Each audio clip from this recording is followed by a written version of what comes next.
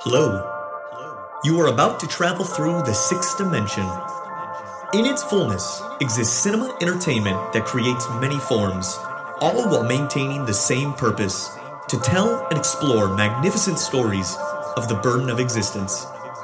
This is a dimension of imagination. Your hosts, Adam and Bailey, will do their best to guide you through vast perspectives in cinema that create new dimensions for all to admire. Welcome to AB Cinema.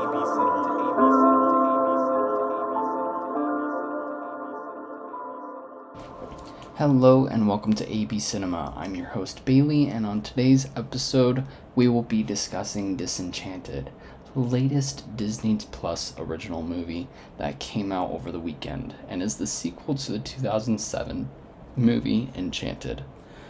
The sequel to the Disney movie Enchanted follows Giselle, Robert, Morgan, and their new baby moving into the suburbs into a fixer-upper. When Morgan goes to high school, Giselle wants to help Morgan fit in, but in doing so make things awkward for Morgan, and the magic starts to happen. To try and help things more, she makes a wish and ends up casting a spell that makes it so Andalasia and the real world start to mesh. Sadly, this movie lacks the ability to mesh the magic of the classic with a modern story. So, I thought that this movie still captured the spirit of having Giselle be the fish out of the water that she was in the first movie. It had that kind of magic and that same feel for about the first third of this movie, and in this movie we see her dealing with a teenager and a newborn baby all while moving outside of the city into the suburbs, into Monroeville, and everybody seems to be struggling with their new life, adapting to it, and it sets it up for a really interesting plot. And then the thing that I liked most about this movie is that it was about the relationship between Giselle and Morgan, and Giselle trying to be the mom to Morgan because Morgan didn't have a mom growing up. And so it's really unique and really fun in that aspect. Now, the movie had heart in moments and had me for about the first third of the movie, but once the real world started to blend with Andalasia, after Giselle used the wand, I started to get bored and annoyed that we were getting a creative sequel which lacked the heart and endearing elements that the original movie had captured so well over a decade ago. And I think that was the creative choices that they took to try to blend the two worlds together made it so it felt like the creators took time to have this movie be more of a creative outlook on the story, but I do think that it failed to bring back that magic that it was able to capture in 2007.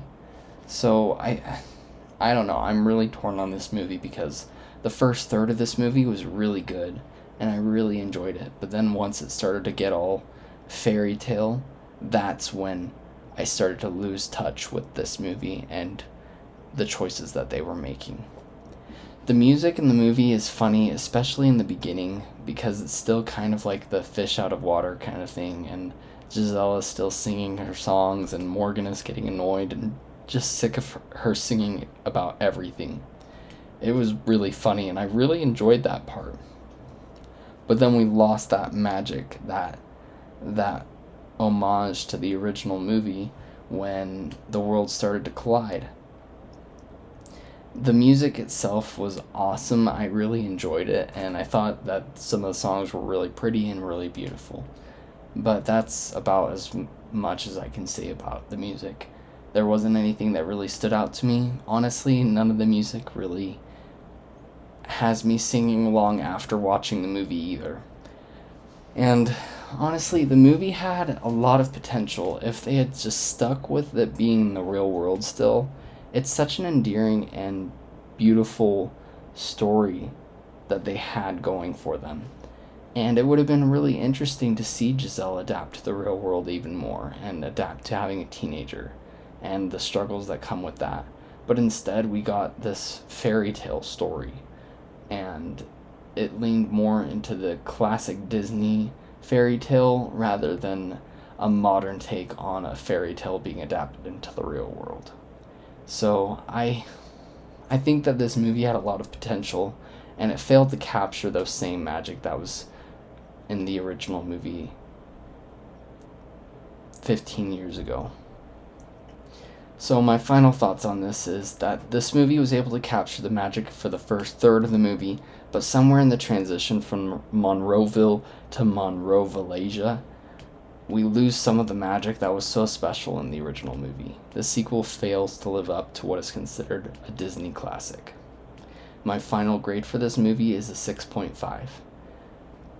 I have to say, I wish I liked this movie more, and maybe on second viewing I'll give it a little bit more slack, but for the time being, it's really disappointing, and I wish that I could have watched this and really enjoyed it, and enjoyed having the opportunity to watch it again, but now I'm dreading it.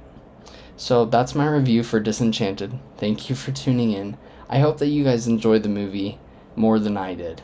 Anyway, have a wonderful day, and as always, keep watching movies.